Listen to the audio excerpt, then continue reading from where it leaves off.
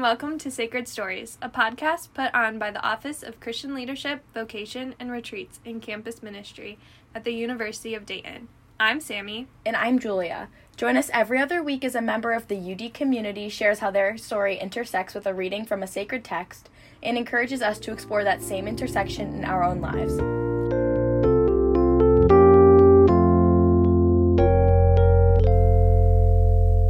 Hello. Thank you for joining me today. My name is Izzy Hoffmeister, and I am a beloved daughter of God. I'm originally from Columbus, Ohio, and I'm studying civil engineering at the University of Dayton. Some interests of mine include triathlon, love languages, and art. On campus, I'm a part of Peer Discipleship Ministry, which is also known as PDM, as well as Catholic Life Club.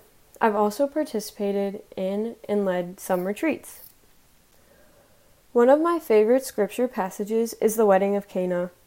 I was first struck by this passage when completing a Marian consecration about 6 years ago. The passage has struck me again and again with the Holy Spirit revealing and moving in new ways. One thing that the passage highlights is Jesus' relationship with his mother. Additionally, it tells the beginning of Christ's ministry. As I read the passage, I encourage you to close your eyes and imagine this story happening before you. A reading from the Gospel of John, English Standard Version. On the third day, there was a wedding at Cana in Galilee, and the mother of Jesus was there. Jesus also was invited to the wedding with his disciples. When the wine ran out, the mother of Jesus said to him, "They have no wine." And Jesus said to her, "Woman, what does this have to do with me? My hour has not yet come." His mother said to the servants, "Do whatever he tells you." Now there were 6 stone jars there for the Jewish rites of purification, each holding 20 or 30 gallons of water. Jesus said to the servants, "Fill the jars with water." And they filled them to the brim. And he said to them, "Now draw some out and take it to the master of the feast." So they took it.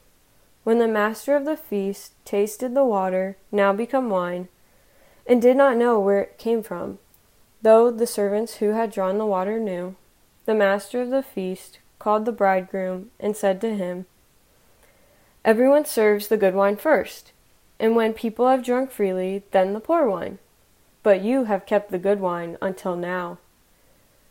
This, the first of his signs, Jesus did at Cana in Galilee, and manifested his glory, and his disciples believed in him. Our Lady presents me with a loving command: do whatever he tells you. This story reminds me of when I was looking for opportunities to engage in campus ministry. I was hoping to be a retreat leader for a program I had participated in the previous year.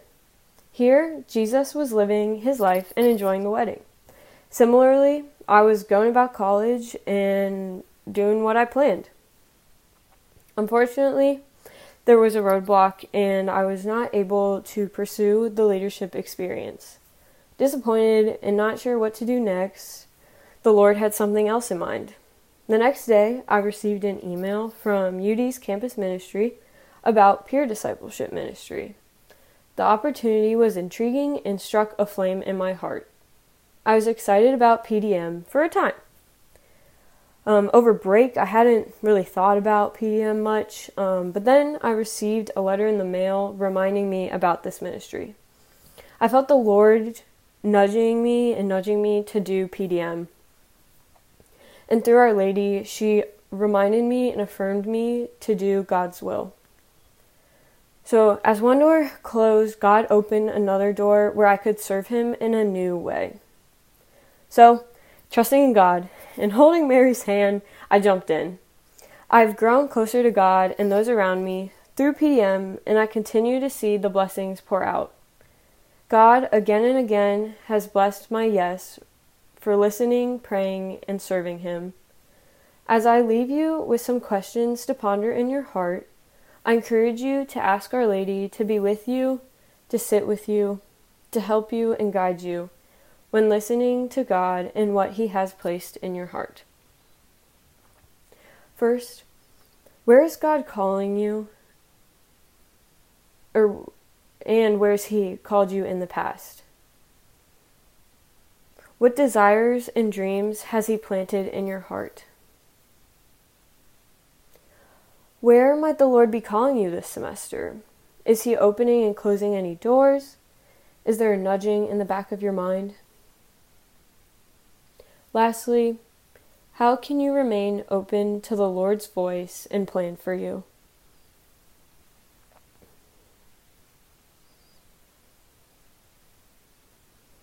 Let us close in prayer. Come, Holy Spirit, living in Mary, loving and trustworthy God, thank you for the gift of our lives. May they glorify you each day. We ask that you tune our ears so that we might hear your divine voice and follow your will. Through the intercession of the Blessed Virgin Mary, we pray a prayer for acceptance of God's will. O Lord, I do not know what to ask you. You alone know my real needs, and you love me more than I even know how to love. Enable me to discern my true needs, which are hidden from me. I ask neither for a cross nor a consolation, but simply wait in patience for you. My heart is open to you. For your great mercy's sake, come to me and help me. Put your mark on me and heal me. Cast me down and raise me up. I silently adore your holy will and your inscrutable ways. I offer myself in sacrifice to you and put all my trust in you. I desire only to do your will. Teach me how to pray. Amen.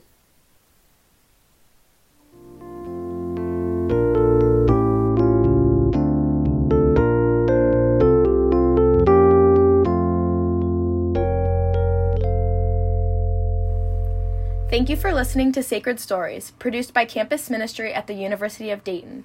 We would like to give a huge shout out to everyone that contributes to the production of this podcast. Our theme music is by Scott Paplow, Associate Director of Liturgy for Pastoral Music.